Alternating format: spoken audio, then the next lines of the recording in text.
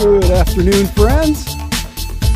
Welcome to the happy hour edition of the Patrick Lally Show on another grand and glorious day in the best little city in America. Oh, how about we spend a couple hours engaged in some energetic and entertaining conversation on local, state, and national news and politics. Some business, nature, civic engagement. We got a little bit of everything today. Uber producer Dan Peters is in studio with the latest news and weather, as you heard at the top of the hour. It's not good. It's not good at all. Thanks for spending some time with us today through your radio at Information 1000, out in your car driving around with the windows rolled up and the heater blasting, streamed live on KSOO.com in the corner of some warm office somewhere, or on the KSOO mobile app, hopefully cuddled up under the covers with your mobile app. You can do that, and you can one-touch stream this show and others, including Chad and Beth in the morning, our friends Chad and Beth, from 5 to 8 in the AMs, and a bunch of other folks are on the best of talk radio in this fine community, Sioux Falls, South Dakota. Remember, you can always follow along live on Facebook, on the KSOO account, or on Twitter, at P-Lally Show. That's P-L-A-L-L-E-Y. There's 3 L's in there. Show. That's on Twitter. Dan, I'm so cold. I'm so cold, man. I can't get warm. You're trying, aren't you? I am. I'm all bundled up here in the studio. And it's not even the studio's fault this time. The palatial studios here, the very comfortable and generally inviting studio at KSOO is on the north side of the building. And so sometimes we get a little blast, we get a little push from the wind. But it's just, I haven't been able to get warm all day. It's awful. My body had switched over. Well, you know what might help you get warmer? Would you tell me something, Dan? If you think about being outside in the warm conditions, out on the golf course. Danish. He's a funny guy. There we go. There we go. Oh. Night putting, Danny. Yes. Putting at night. With the 14-year-old daughter of the dean. That's awesome. I did watch, we weren't on the air yesterday because it was the Twins home opener. Go Twins. Beat them Seattle Mariners, currently sitting in first place in those Central Division leading Minnesota Twins. Thank you. On your home for the Minnesota Twins, Information 1000, KSOO. And so we didn't have a show, so I got to watch the game and watch the Masters. It was awesome because it's, beautiful and perfect down there in Augusta. Like groomed. Every blade of grass is groomed. And we were thinking yesterday, how it's, I think, not 16. It's Amen Corner. It's 12 or 13. Yeah, it's 12. And they got the, it's par 3 there with the little bridge and such and the little bit of, we were thinking probably what has to happen there the week of the Masters is some dude has to get on the waders and go out in the pond and hand trim the edges of the grass because it's so perfect. It's the only way you could do that. It's down a slope. So somebody was out there this morning, but it looks so nice. It made me feel almost warm. I bet that is probably one of the most GPS mapped areas on the United States of America. It's got to be.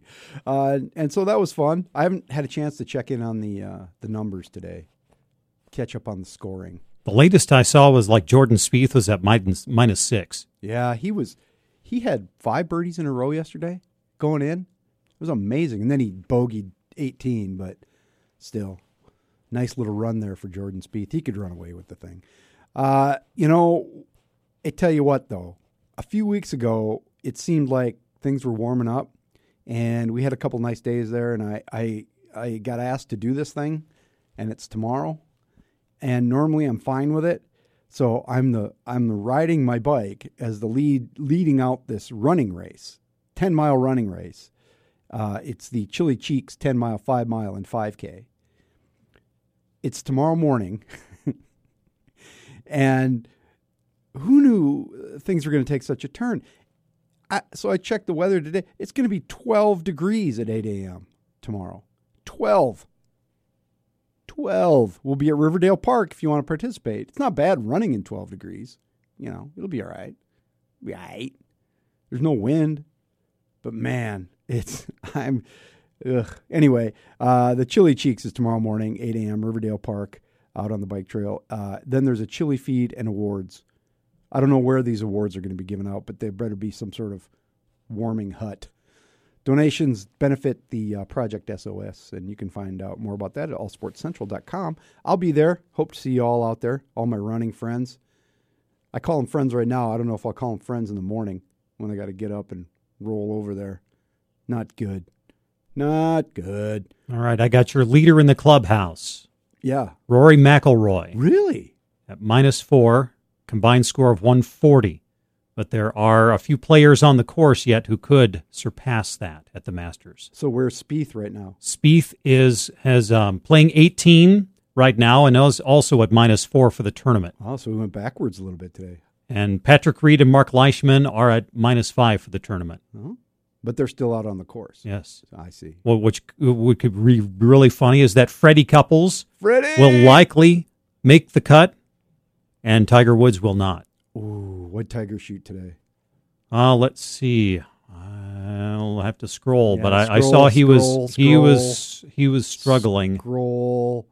because he was 10 shots back of the leader when I looked. Okay, Ouch. Tiger Woods, T41, 4 over par.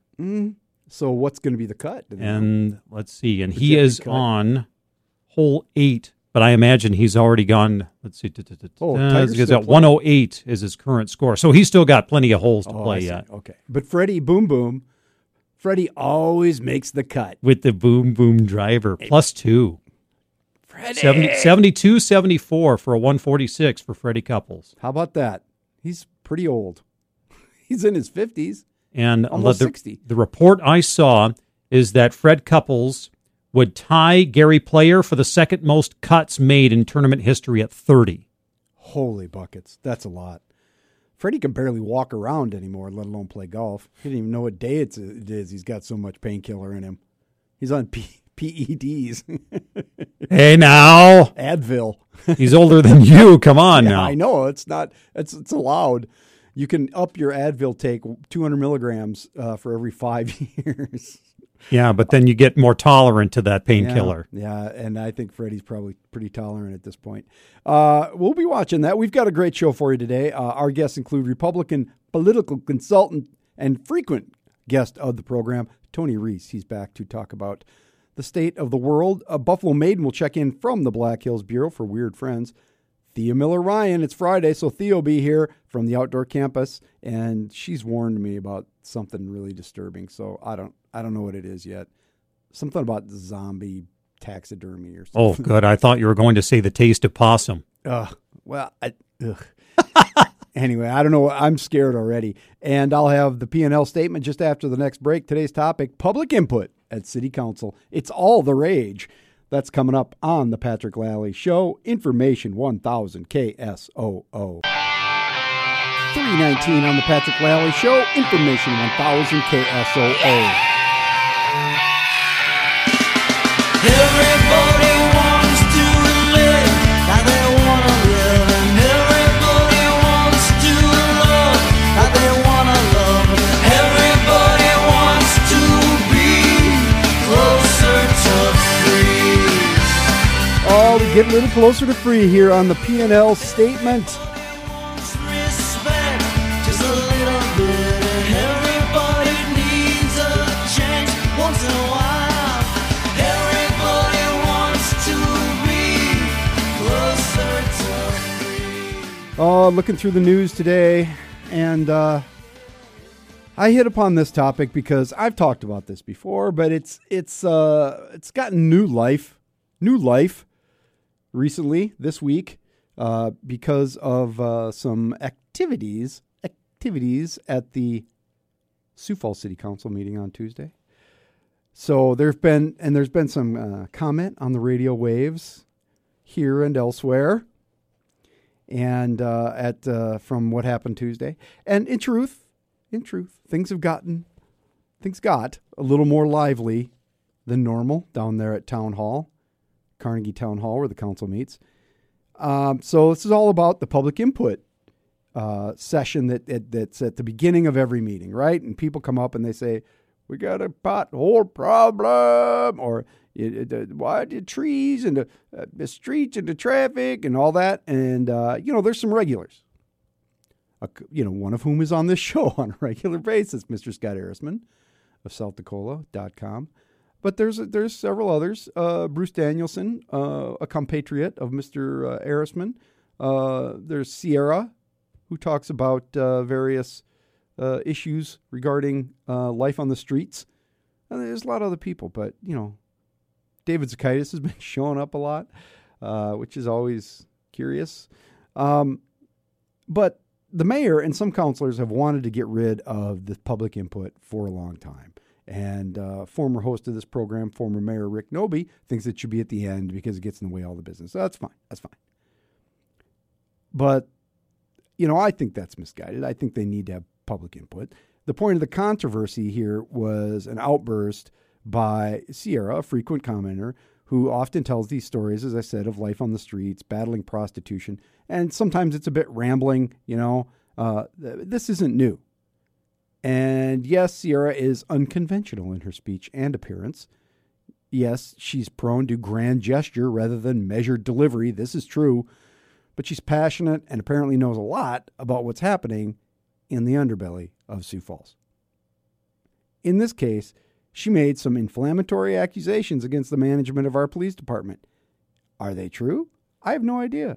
I suspect what she sees as mismanagement or corruption is the police department's priorities in terms of crime. Maybe they're not responding to her as quickly or as vociferously as she would like. That's fine. Those are choices that have to be made. But she also may have a point, and it's not to be brushed aside. I was watching this in replay, okay? I'll admit that. I wasn't sitting there live, but I was watching the broadcast. And I couldn't see on the broadcast, but apparently the mayor or somebody was laughing when she was talking or smiling or some degree of not being stern enough for her taste. And I have no idea. But Sierra thought these people were smiling or laughing or whatever, and she said so. Then after she stepped away, the mayor decided to respond to her comments, which I don't want to say it's not allowed. He's the mayor, and he's chairing the meeting to some measure, but it is general practice not to respond. And when he started to talk, Teresa Staley got all up in his grill and said was trying to make a point of order, and she made a motion to have a vote on whether or not the mayor could talk. Didn't get a second, died. And at that point, there's shouting going on in the back of the room, right? And it's Sierra, and she's shouting obscenities, and she has done this before. She has used bad language, and she shouldn't do that, okay? And you can hear it, and then the audio feed on the broadcast goes out, so I don't even know what she said. But I've seen reports of it, and it's not stuff you want to be saying in a public meeting. And let me be clear about this. She shouldn't do that. She should not do that. She's blown up before, and she shouldn't do it, period. That said, the mayor should not have stepped out of protocol to respond either. He should have just sat there. And I know he's getting to the end of his term, and maybe he's had it up to the eyeballs with these people. I can understand that, but she made big statements, all right? That's it. It is, in fact, free speech. It is the absolute essence of free speech, redressing your grievances. Public input can be painful to watch. It's led to people publicly calling the commenters kooks and wackadoos. That's what's happening this week. They're not kooks and wackadoos, all right? I think that sort of characterization is dangerous because it marginalizes people that you necessarily may not agree with. And why you do get to decide if somebody, why do you get to decide if somebody is a kook or a wackadoo? What's the difference between a kook and a concerned citizen? Is it demeanor? Is it appearance? Is it If somebody had gotten up there and made the same allegations in much more measured tones, would we have taken it more seriously? Maybe. I don't call people names, and even if I disagree with them. For instance, I believe that Neil Tapio, U.S. House candidate and State Senator Neil Tapio's rampant Islamophobia is repugnant, and I've said it so many times. But I've also said you can't muzzle him in the public arena.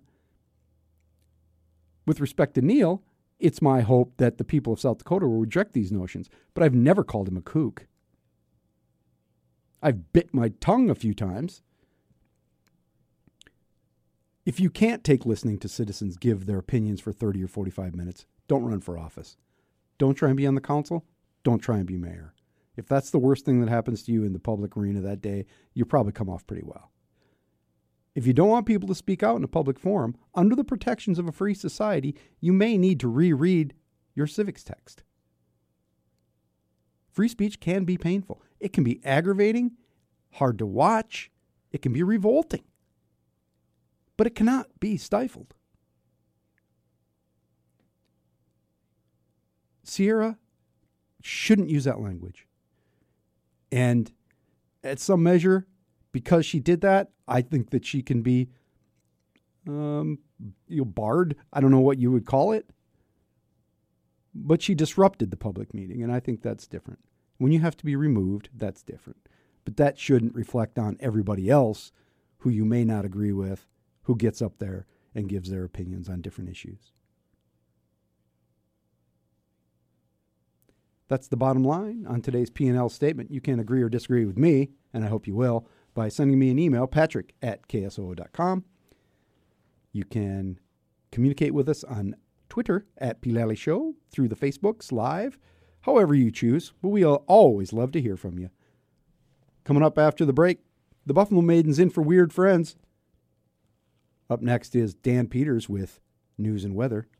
And then we'll be right back on the Patrick Lally Show, Information 1000, KSOO. 3:35 on the Patrick Lally Show, Information 1000, KSOO. And we're very happy to have on the line, as we do most Fridays, from the beautiful Black Hills, more specifically, beautiful downtown Custer, the Buffalo Maiden. Buffalo Maiden, thanks for taking some time for us. It's so beautiful because, you know, like that first snowstorm of the year that you just get so excited about? Yeah. That's what it looks like right now. It's just so exciting to have that. I'm glad you've taken such an optimistic view on these things. Oh, it's just beautiful. And I just love how everybody comments, it's going to be so green in the summer. Is it? But I have no idea. I don't know if it's ever going to get green. I did drive through Custer State Park because, you know, we had a little bit of a fire out there. Yeah. How's the recovery? And we drove through on Easter. It's not green, and it's burnt, man. It is really burnt. I shouldn't say this on the radio because people should come and gawk at it and look at it because that will be exciting. But the animals are incredible. I mean, we saw 2 baby bison. Oh, cool. Cinnamons, they call them, and huge herd, which is still kind of around the corrals. And then a huge herd of elk, which that's exciting. I didn't see any big bulls, but and then the pronghorns are everywhere. Oh, really? That was amazing. The donkeys are not obviously releasing out into the wild yet, but they're there. But they're just kind of keeping an eye on them. Out into the wild. That's funny. Out into the wild, into the wild fenced-in Custer State Park. Yeah, which was their demise in the beginning. But no, the parks, they're trying to get it logged. I don't think they're going to get it all logged, but it is. There's some serious. It's kind of unique because there's some areas that I don't remember because I'm sure it was all behind. The trees were all over it, but there's some really rocky areas out there. Turns out there's rocks in Custer State Park. I thought yeah, it was isn't that just trees and interesting? grass. So it's shocking to me. I know. I mean, rocky, like totally covered. So, anyways, that's what's happening in the park. It's beautiful. I should be there instead of here. We say that every week though, and then it never happens. So it doesn't. But we're going to get that radio show over on this Thursday because there's way more interesting things happening. Like we have Luna Fest here tomorrow. What's a Luna Fest? In Custer. Okay, so you know Cliff Bars, and then you know the Luna Bars, which are for women. So the Luna, the woman that started Luna Bars and Cliff Bars, she supports women in film. And so since 2000, they have been doing, I don't remember how many, like 400 films that they show. They support these women filmmakers, and then they do a series of them, and they promote it throughout the country. And Custer, from what I understand, is one of the only cities in the state that hosts this Luna Fest. Well, I've never heard of it before, so it probably is the only city in the state that hosts it. Yeah, and then it's interesting because it's 100% of the profits go for donations, and they usually support groups like, women organizations, obviously. Like locally, they're going to do Weave. They do the Storehouse. They do different things that, are charities, and all the donations go towards that. Well, that's but cool. it's really a unique situation, and the films are phenomenal. They're all short films, and they're all done by really well-known artists, and you'll recognize the actors and actresses in the films. That's cool. So yeah, Wait we a have minute. something great happening. Does Custer have a theater? Do we have a theater? Yeah. No, it'll be at the high school. We do have a theater, but it's a pizza place now. Because isn't that the next step for every theater? Yeah. So they But show at them least at at the our school. old theater, you can have beer and wine. I guess your theater, you can't do it at one of your theaters. No, you know why? Because there's a video arcade in the mall. Yeah. Not to mention that Well, there's a casino across the hall. Well, or like out here in Rapid City, where there is a adult store right next to a Taekwondo place. So, but they said that was okay. Well, so they tried to shut We're a it little down. bit more liberal on this side of the state. Yeah, that's it. They're more. Wait a minute. We're more liberal. In fact, a former resident of Custer, have you heard of the book, A Day in the Life of Marlon Bundo? Oh, yes. This is awesome. The writer of that is from Custer. She's a former resident of Custer. Her dad used to work for the Forest Service. Well, he used to run the Forest Service out here.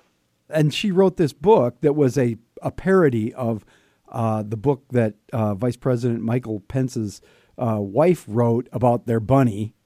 And yeah. And this woman, I can't remember her name, but she works for not the Jon Stewart show, the Oliver show on HBO. Right. She works for the Last Week Tonight. Yes, and But I think it was Pence's daughter that wrote the book, the original book. Okay, whatever. But Twist's book has a twist on it. So you tell him. Well, I don't know. I mean, I just have heard about this book. Like the bunny is a LGBTQ of some measure, right? Is that the bunny lives in the home of Grandpa, Vice President Mike Pence, but he's lonely. So one morning he goes out and he meets Wesley, and they decide that they need to get married and spend the rest of their lives together, which all their friends support except for one. I can't remember how they called it. But anyways, so and a stink bug is what they refer to. But all the other friends support, and they decide they take a vote, and they win, and so they end up getting married with all their friends in attendance. She's doing quite well with her little book, her little parody book, isn't she? She sold out, what did they say, Amazon. It was the #1 book, an ebook on Amazon the next day. And I think they're back-ordered over a couple 100,000 copies right now. But she was a Custer resident. I did not know that. She was. See, there's a lot of liberal talent that comes out of Custer, so maybe you should come to this side of the state. What are you trying to say? I just, I am a no agenda. This is no agenda radio. What am I trying to say? Your side of the state, you guys are, well, first of all, you're shutting down like major, department stores. You guys, I don't know, everybody's afraid to go out because the crime level's getting so high, or what's going on over there? Don't believe the hype. Do not believe the crime hype. Okay, Yonkers is closing, but we didn't do that. You know what I mean? It might stay open apparently, but we didn't close Yonkers. That's an Iowa thing. They're Iowa people, and so it's. I was going to say they're something. going to just shut some things down. I don't know, but department stores come and Yonkers, go. Right? So that was the one last thing that I remember as a little girl going to the Peacock Room. Did you ever eat there with your mother? With my grandmother. My grandmother took me to that little restaurant, and we had first time I'd ever had real French onion soup. Yeah. It was good. I remember us sweet, and the ladies that worked there, you know, they were all your grandmothers that were working there. It was fabulous. Yeah. That was the one last thing that was going on, but now it's all about new construction and new this, and man, it's going crazy in Sioux Falls, you guys. We're growing all right. 5,000 a year. Buffalo Maiden, plug the restaurant. Plug your restaurant. Sage Creek Grill, which we're open all year round in downtown Sage Creek, or downtown Custer. There's not very many people around, but we're open. Well, now's the time to go. You can get in. Yeah, absolutely. You don't have to We wait don't in even line. take reservations. No. Buffalo Maiden, thanks a lot. We'll talk to you next Okay. week. All right, see ya. Coming up after the break, Thea Miller Ryan of the Outdoor Campus is here. She's got something to scare me with. I don't even know what it is. We'll be right back. This is the Patrick Lally Show. Information 1000 KSOO. A man disappears one day, left his woman in the grave. 347 on the Patrick Lally Show. Information 1000 KSOO. And we are joined. I don't even know how I'm going to get into this. This is disturbing on ways that, ladies and gentlemen, first of all, Thea Miller Ryan from the Outdoor Campus is here. And we have a fetal fawn. This is, okay. You can go on our Twitter feed and see it, all right? There's a picture of us on there with the fetal fawn. This is I'm afraid to even tell people what this is. You warned me you were bringing something disturbing, and now it's staring at me. It's a taxidermied fetal fawn, which means it was. Why did you bring it? Why is this here, Thea? Would you tell? I don't even know how to explain it. The shock value. It's shocking. Shocking. And it's staring at me. Here, we can turn it. Oh, there, there, it's that's looking better. away. Okay. Oh, I feel better now. What is this? What is this thing, and why do you? Well, have it is a fetal fawn. It was never born, but very close to being born. Its mother was hit on the highway, and someone brought it into us because they thought we could use it. Well, who thinks that? I know. First of all, I mean, who thinks? Oh my gosh, what a horrific scene I've come across. Here's the fetus of a fawn. Yes. And I know what I'll do. I'll bring it to Thea. I'll bring it to Thea. Please don't do that. Don't encourage people to bring me things. But Outdoor Campus, trails, fishing, lessons, and roadkill. No. unborn roadkill. Unborn roadkill. But the joke was kind of on them because we did decide to taxidermy it. It is not taxidermied for its beauty, definitely, as you can see, and as people will see on your Twitter feed. It's taxidermied so we can teach people how to collar fawns after they're born. We do a radio collar to track them through their lifetime, and eventually the collar just wears off and falls off, but we are able to track the deer for quite a while. I got to get this on Facebook Live. There it is. I Can got you the see angle it? right. If you're on Yes. Facebook Live, that is not a live deer. Fawn. Ah! It's moving. All right. Well, the reason I brought it here, It's not moving. Don't say that. the reason I brought it here is because we've started getting phone calls in our office and having just people drop by with baby animals. 'Tis the season. Yep. Even though it's snowing, the animals still go by this little calendar that's in their heads. And baby animals are starting to be born, and people are bringing them in. And the Really? message... They bring them to you? Oh, yeah. I know. Why do people think, let's bring this to Thea?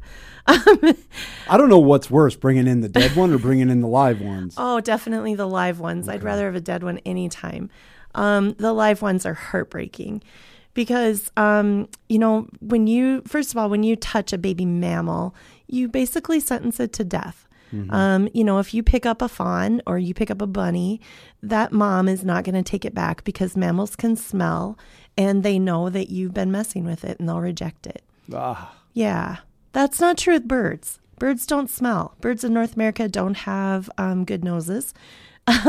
So you can pick up a baby bird and put it back in a nest. Really? Yeah, definitely. Oh, I would have thought it was the same thing. No, That's interesting. They can't. Now, if it's a tropical bird somewhere else, they can smell really well. But birds in North America mostly can't smell. So you can pick them up, put them back in the nest, or get them out of the way of your dog or your yard or whatever you need to do.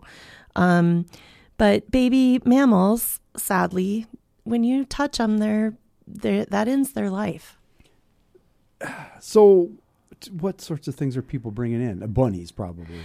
Yeah, we haven't gotten bunnies. We've got calls about bunnies, but we've had birds, mostly turtles this week, and Turtles? yeah. Well, Yeah. leave the turtles alone, right? I They're know. fine. If you care, leave it there. If you care, leave it there. That's right. I That's- can't say it enough. And if you pick up a turtle this summer and you decide to keep it for a while with your kids, be sure before it's winter you put it back outside. First of all, by keeping it, you're going to teach it that people give it food. And so when it does get put back outside, it's not going to be able to find food. It doesn't know how. It thinks humans are food. And it won't know what its predators are. That's the same thing with any baby animal. If you keep it even for a little while, it will imprint on you and it won't do well. So, turtles. Now, turtles carry some things as well. Yeah, salmonella. I heard this just recently. Salmonella. Yeah.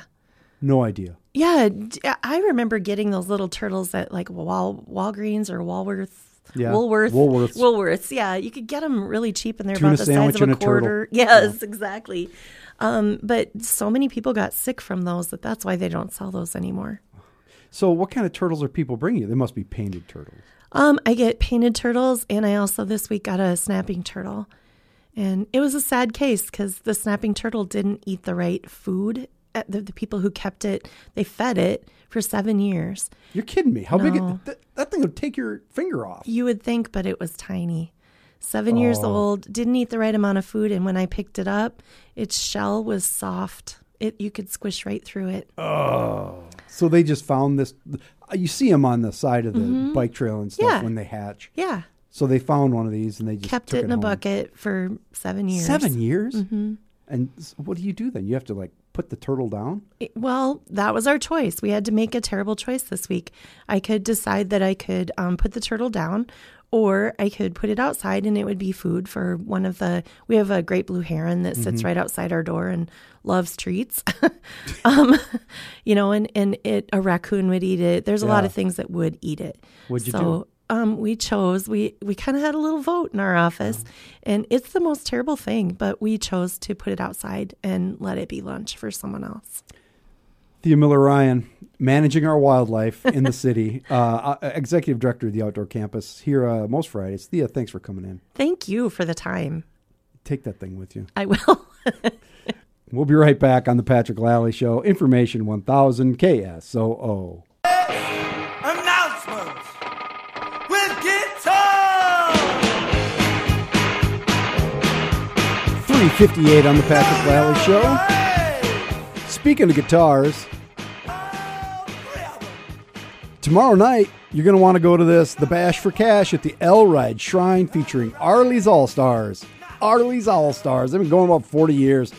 The Massive Attack Brass Horns and the Haig Brothers fighting cancer one patient at a time. This is a big fundraiser for the Edith Sanford Breast Foundation. Tickets are $20. Doors open at 6:30. Music starts at 7:30. For ticket information, 336-1117. Coming up after the break and the weather and the news with Mr. Dan Peters. We're going to talk with Tony Reese. He's a GOP political consultant. We're going to talk politics on the Patrick Lally Show. Information 1000 KSOO. Providing a cause, you don't mind a little investigation.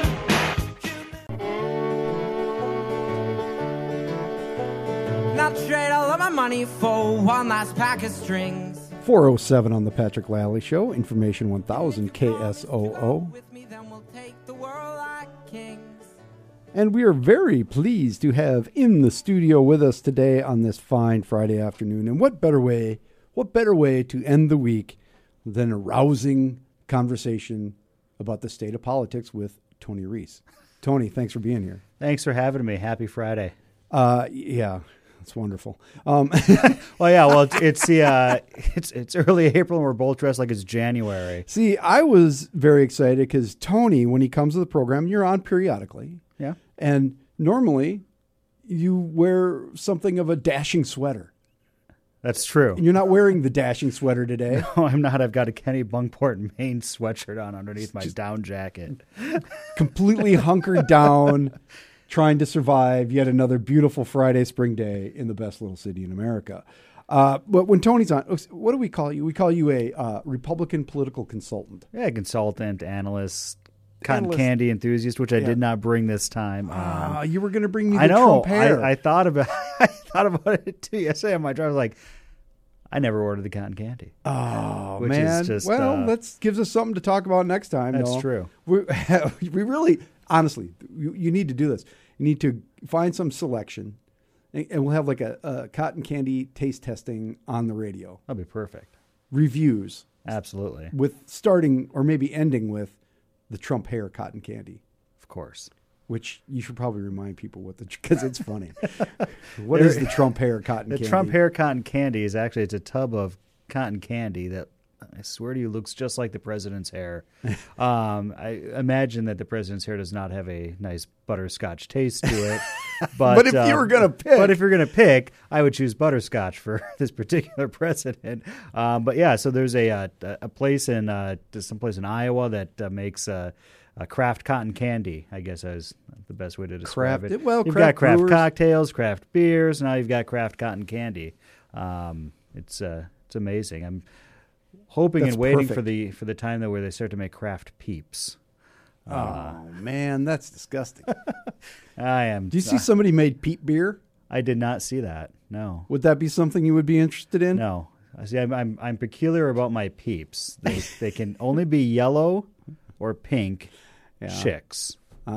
So That's the proper ratio of mushy marshmallow, whatever that is, to crusty outer, whatever that is. yeah. See, you're absolutely right. It's a perfect ratio of the soft sugar to the granulated sugar somehow adhered to and shaped into a small chicken. It's sort of like with Reese's peanut butter cups. Like you get the giant Reese's peanut butter cup, it's not right. No. Get the minis, they're fine, but they're not. That's not the proper ratio of peanut butter to chocolate. No, you're absolutely right. Ratios are everything when it comes to food, really. Yeah, absolutely. Are you old enough to remember the really wacky Reese's commercials where that somebody would be roller skating down the sidewalk and somebody else they'd be eating a chocolate bar and somebody would be walking on the other way on the sidewalk eating out of a jar of peanut butter. I vaguely remember them. I've got a better memory of the Halloween ones with the vampire, and there's the flash of lightning, and then the peanut butter cup with the two holes in it with the vampire had just come to get it. So I remember more fondly the Halloween ads for that particular chocolate bar, but vaguely remember the how did chocolate and peanut butter meet. You got chocolate in my peanut butter. You got peanut butter in my chocolate. Now that we've done an ad for Reese's. I will say the same thing. The same concept holds true for a Twin Bing, though. There you go, a regional candy. Yeah. The there Twin we Bing go. down there in Sioux City. Yeah, it's like oatmeal and cherry, or isn't it? I don't know. It's like, there's a cherry center, the chewy cherry center, and a kind of a chocolate mash, peanut. It's like nuts. You know where the best place to get candy, though, is? What's that? Get really interesting hardware stores. Go to hardware stores. So to get candy. they've been there about 3-4 years. Oh yeah, well that's the first place. The salted nut roll. They had the pecan nut roll for a while. Yeah. Only saw it at hardware stores. So I guess I don't know if it was old or new, but it was really good. With that, we're going to take a very short break, and we're going to come back and talk more with Tony Reese. He is a Republican political consultant and regular guest on the Patrick Lally program. We're actually going to talk about politics here in just a moment because you've got a poll. I do have a poll In the governor's race. Absolutely. How's that for tease to keep him across the commercial break? Stay with us. This is the Patrick Lally Show. Information 1000 KSOO.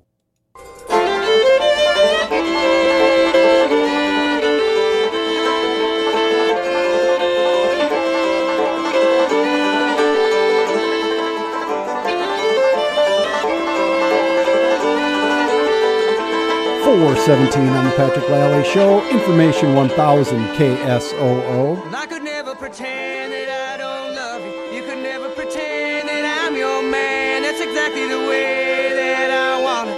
It's exactly the way that I... And we're here with Tony Reese, continuing our conversation on politics and the state of the world.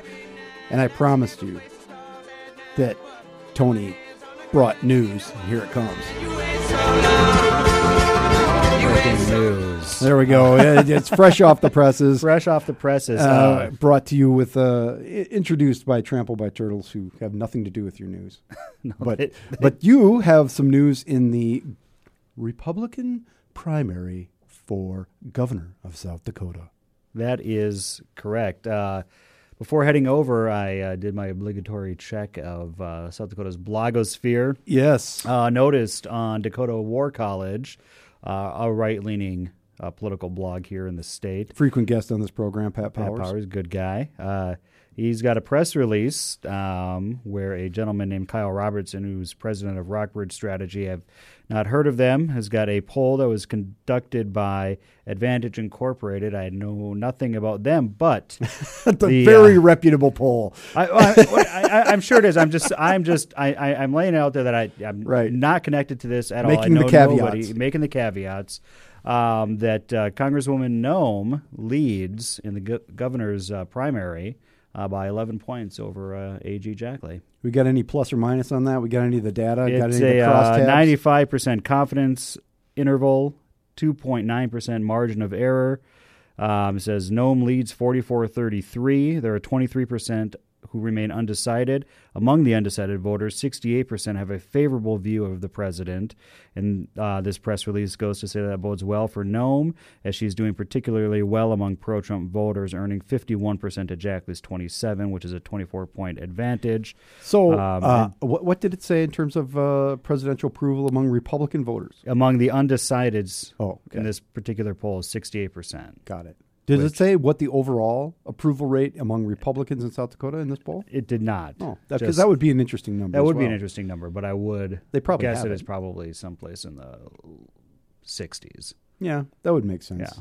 Yeah. Well, that's 11 points, 2.9. So it's a significant margin, but certainly at this point not any insurmountable lead. No, but I think it's going to point to just how active the campaign is going to become here very shortly, because there's not that much time left between now and the primary.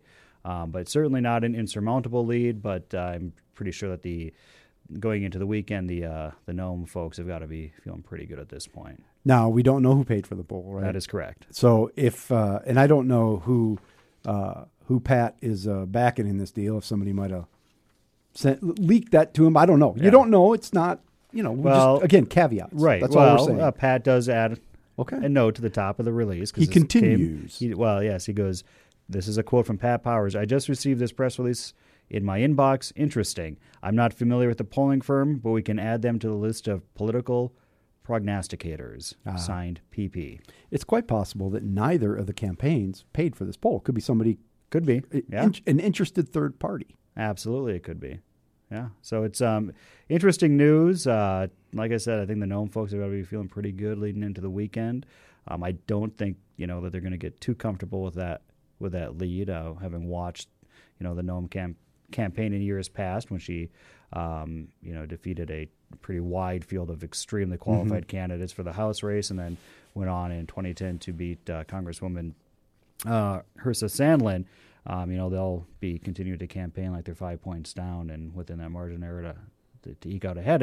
And the Jackley folks are going to be doing the same thing too. We've got two very, very strong campaigns going into the governor's primary here. Spoken like a true Republican political consultant, but that's fine. That's why we have you on the show.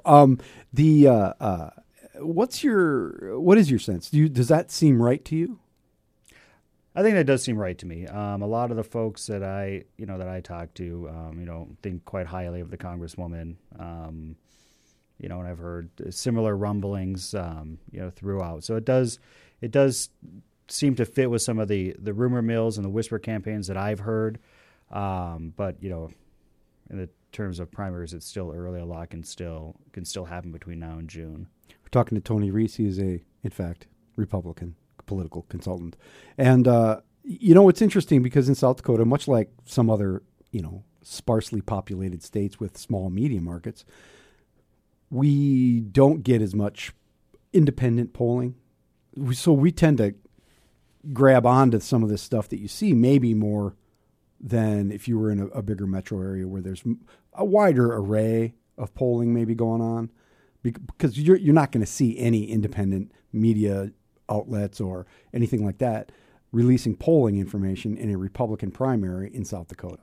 No, I would say that's probably true. And even looking into the general too, we're not a purple state. We're not, like in Iowa or Minnesota where the political parties are teetering on a margin. So independent organizations coming in and doing a big public poll on who's favorable to win in November on the governor's race likely just isn't gonna happen. So I think you're right. When we see things like this, even if we're not familiar with who's conducting it or we don't have a lot of background information on it, we do tend to sort of hang on to it and see if it either confirms our thoughts and feelings or revs up the the other side to work twice as hard as they are now. Back in the old days, when I was in the newspaper business, we spent a lot of time talking about polls and vetting polls, and I always wanted to do, and we did different organizations I worked for, we did different polling, and here I always wanted to do a quarterly regular poll on, so you could track a bunch of basic information, whether it's approval ratings or what have you, and not just candidates, but issues. Or when issues come up and go away, because it really is fascinating, and it's too bad we really don't have anything like that. No, I would agree with you. I mean, that information, just tracking the public's pulse on things, is just it's absolutely fascinating to get down and to read, and you can start using it to kind of do some predictive modeling on what might be coming down the pike, not even in terms of politics, but what kind of economic development issues might the public be interested in, more likely to support, or just what issues, what topics are influencing their thinking at this time, right? Whether it's the economy or crime or what have you, and it's fascinating stuff. And we don't get any of that. No. Are there even any local polling firms around anymore?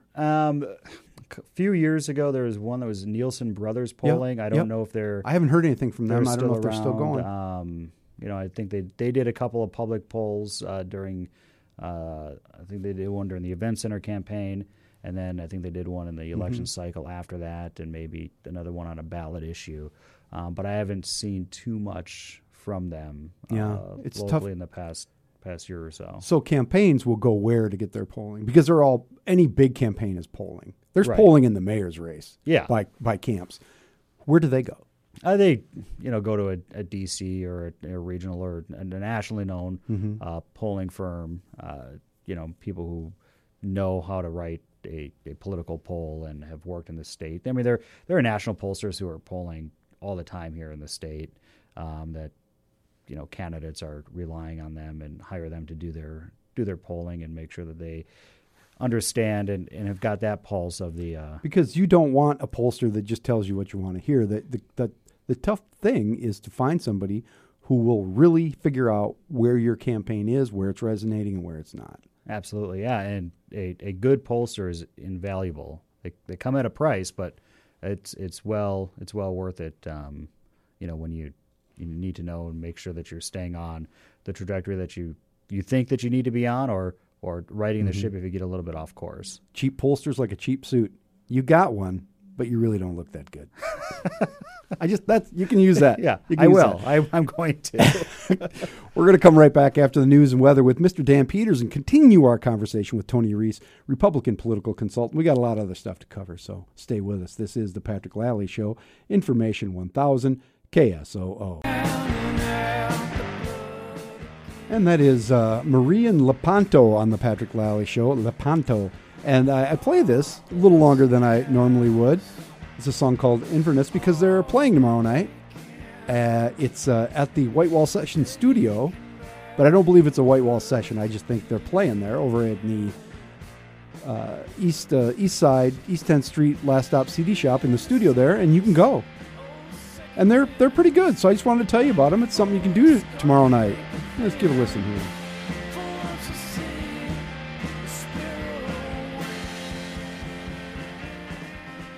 And they've done a little work with our hometown record label, Different Folk Records. So Andy Shaw and the guys are bringing those guys in. So if you want, looking for something to do tomorrow night, go over to Last Stop CD Shop, the White Wall Studio in the basement there, and hang out with us. Show starts at 8. I'm going. You want to go, Tony? We'll see what time I get the kids to bed. Tony Reese is here. He is a Republican political consultant, and we've been chatting about the governor's race in a poll that was released in the Republican primary. But there is another lively primary on the House side. Chantel Krebs, current Secretary of State.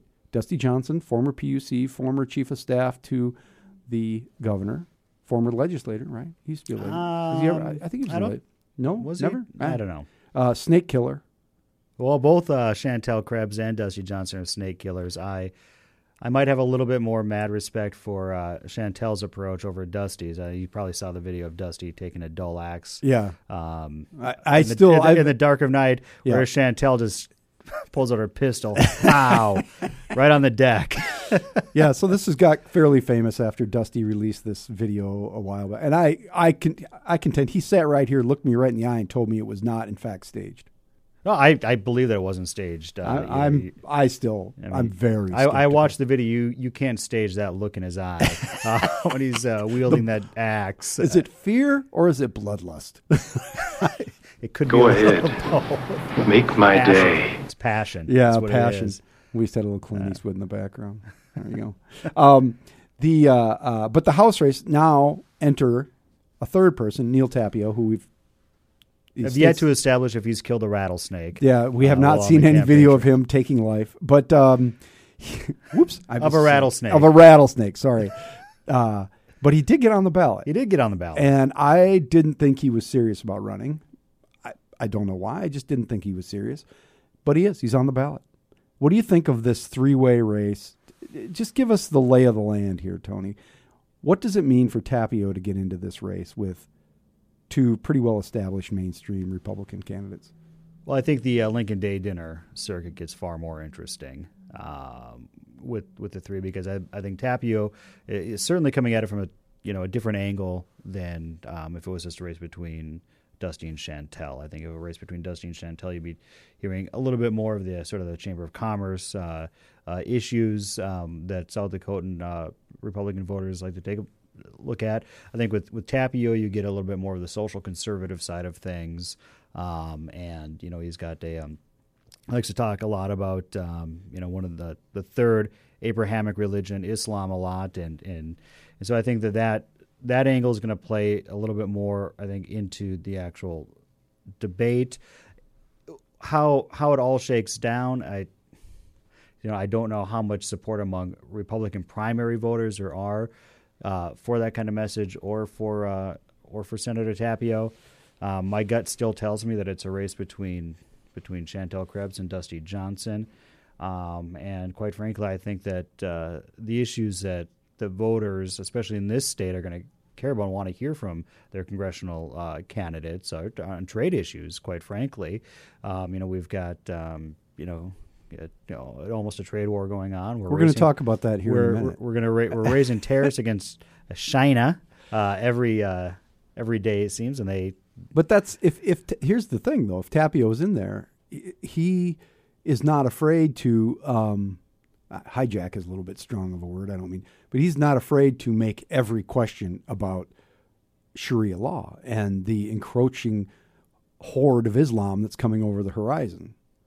And how do the other two candidates deal with that in any sort of Lincoln Day dinner situation, or I don't know how many public debates there'll be in a Republican House primary. There'll be some. Are they in danger of getting just drugged down into this issue when they really don't want to talk about this? I think they should just stick to their issues, Krebs and Johnson, and just sort of, ignore the Sharia law issues that Tapio brings up, because, like you said, I mean, he's not afraid to go there and to make it seem like it may be a bigger issue than it actually is. But I think if Johnson and Krebs stick to the issues, and the issues that are important to South Dakota, things how to revitalize the ag economy, a farm bill, these trade issues that certainly have got the producers in the state a little bit worried. Well, traditional Republican issues, right. regulation, taxes, all of that. I think that if those two stick to those issues, they'll rise above the fray, and then it won't matter. It probably won't matter. And I think that, to Chantel's credit, she is embracing the president a little more than Johnson. I think if she continues to do that through regulatory reform and taxes, I think that, she will end up doing quite well in June. Tapio was the Trump campaign manager in South Dakota. Can he claim that flag? Can she take that away from him if he did that?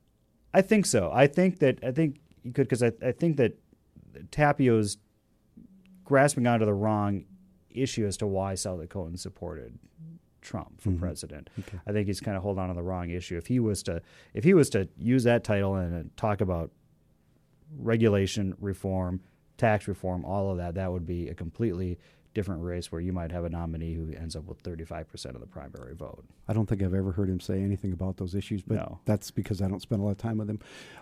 We are going to come right back and talk more with Tony Reese about issues that are important to the state of South Dakota and how they will play in the election. This is the Patrick Lally Show, Information 1000 KSOO. 4:45 on the Patrick Lally Show, Information 1000 KSOO. Jesus don't cry.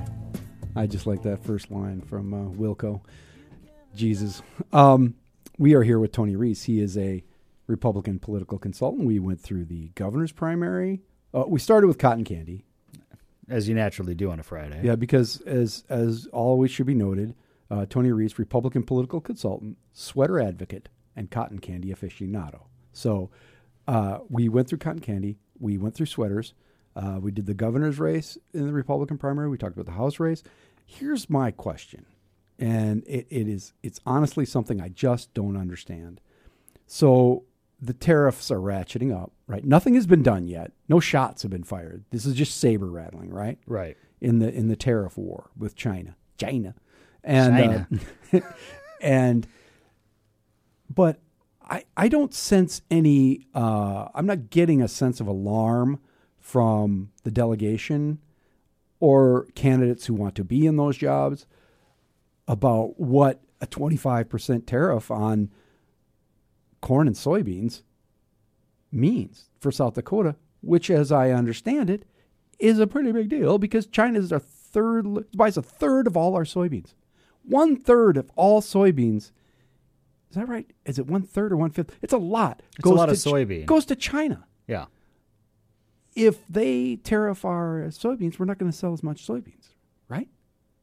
That'd be true, I would assume. This seems like a very bad idea. I'm not a global economist. I'm not an international trade expert. No, I'm just listening to people. But I would imagine that once the laws of economics go up, once you raise the price on a product or to do business someplace, it's a barrier to entry, and the sale of that product is going to go down. That's why a tobacco tax is twofold. You're hopefully raising money like we raised the tobacco tax here for smoking cessation, but as the price of cigarettes goes up, more people are going to be unable to afford to do it. But we're not trying to get people off soybeans. No, I know we're not trying to hook them on soybeans. I know, and I'm just saying. So I don't see how people can,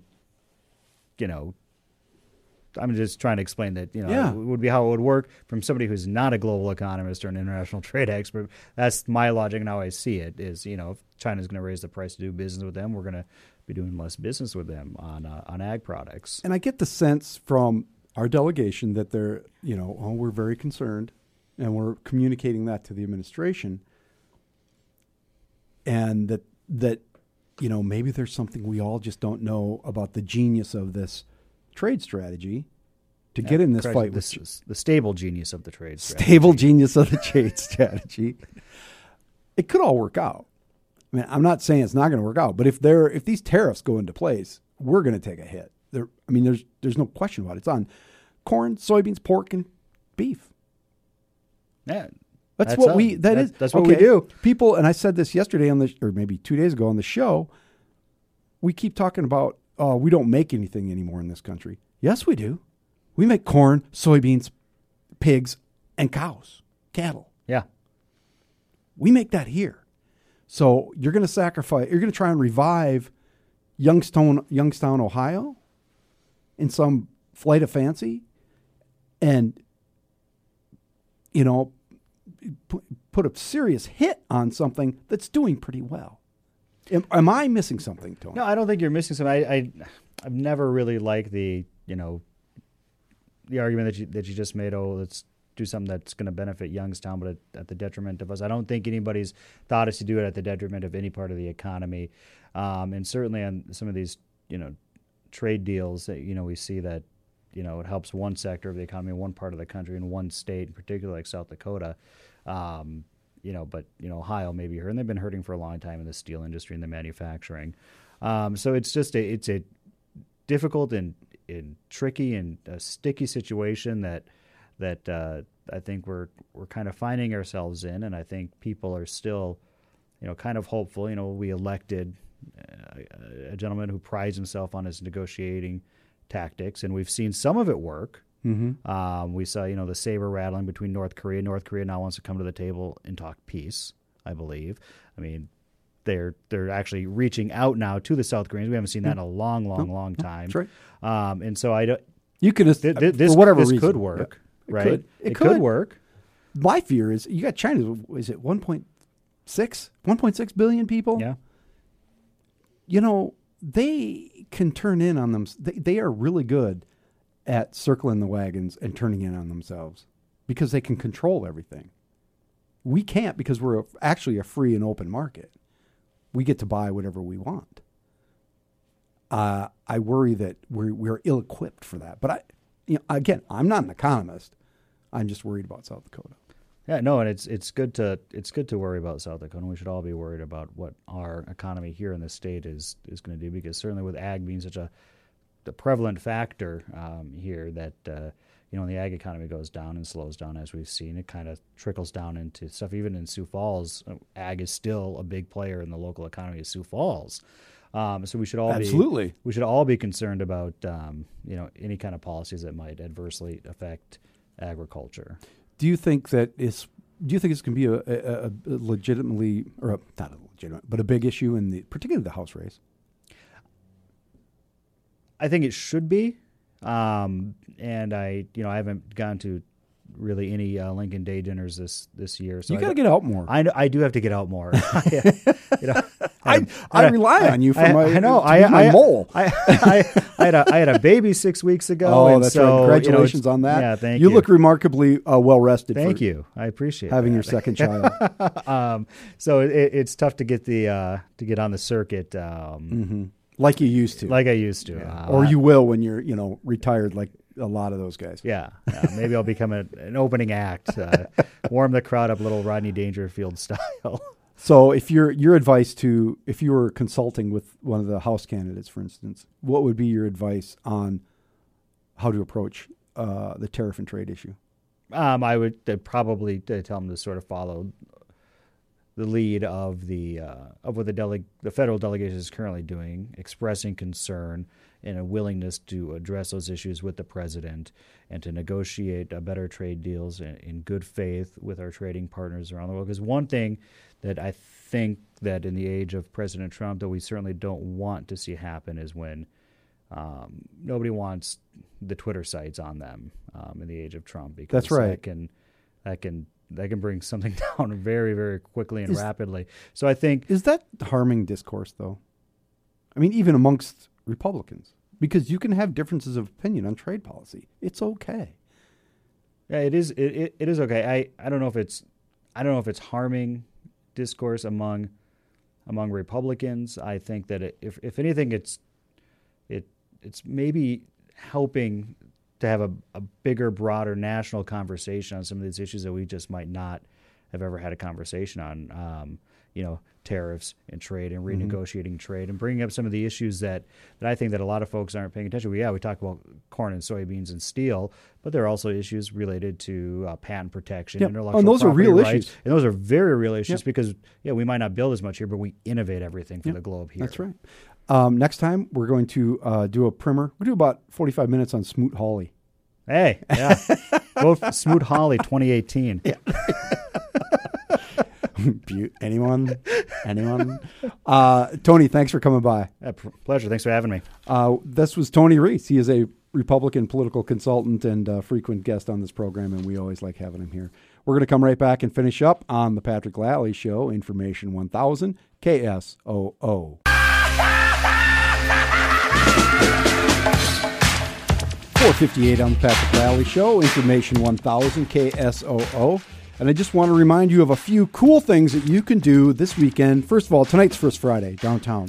Don't forget that. That's always a good time. Tomorrow night, the Bash for Cash, talked about it earlier. That's at the Shrine with Arlie's All-Stars, the Massive Attack Brass Horns, and the Hegg Brothers. Fundraiser for the Edith Sanford Breast Foundation. $20 at the door, 6:30 that opens, 7:30 music. And also tomorrow night at the White Wall Session Studio on East 10th Street in the Last Stop CD shop. Marie and Lepanto. That's 8. That's 2 people. Marie and Lepanto. I'm not saying that right, but they're in town. They're a different folk records deal. I'll see you at that one. Have a great weekend, everybody. This is the Patrick Lally Show, Information 1000, KSOO.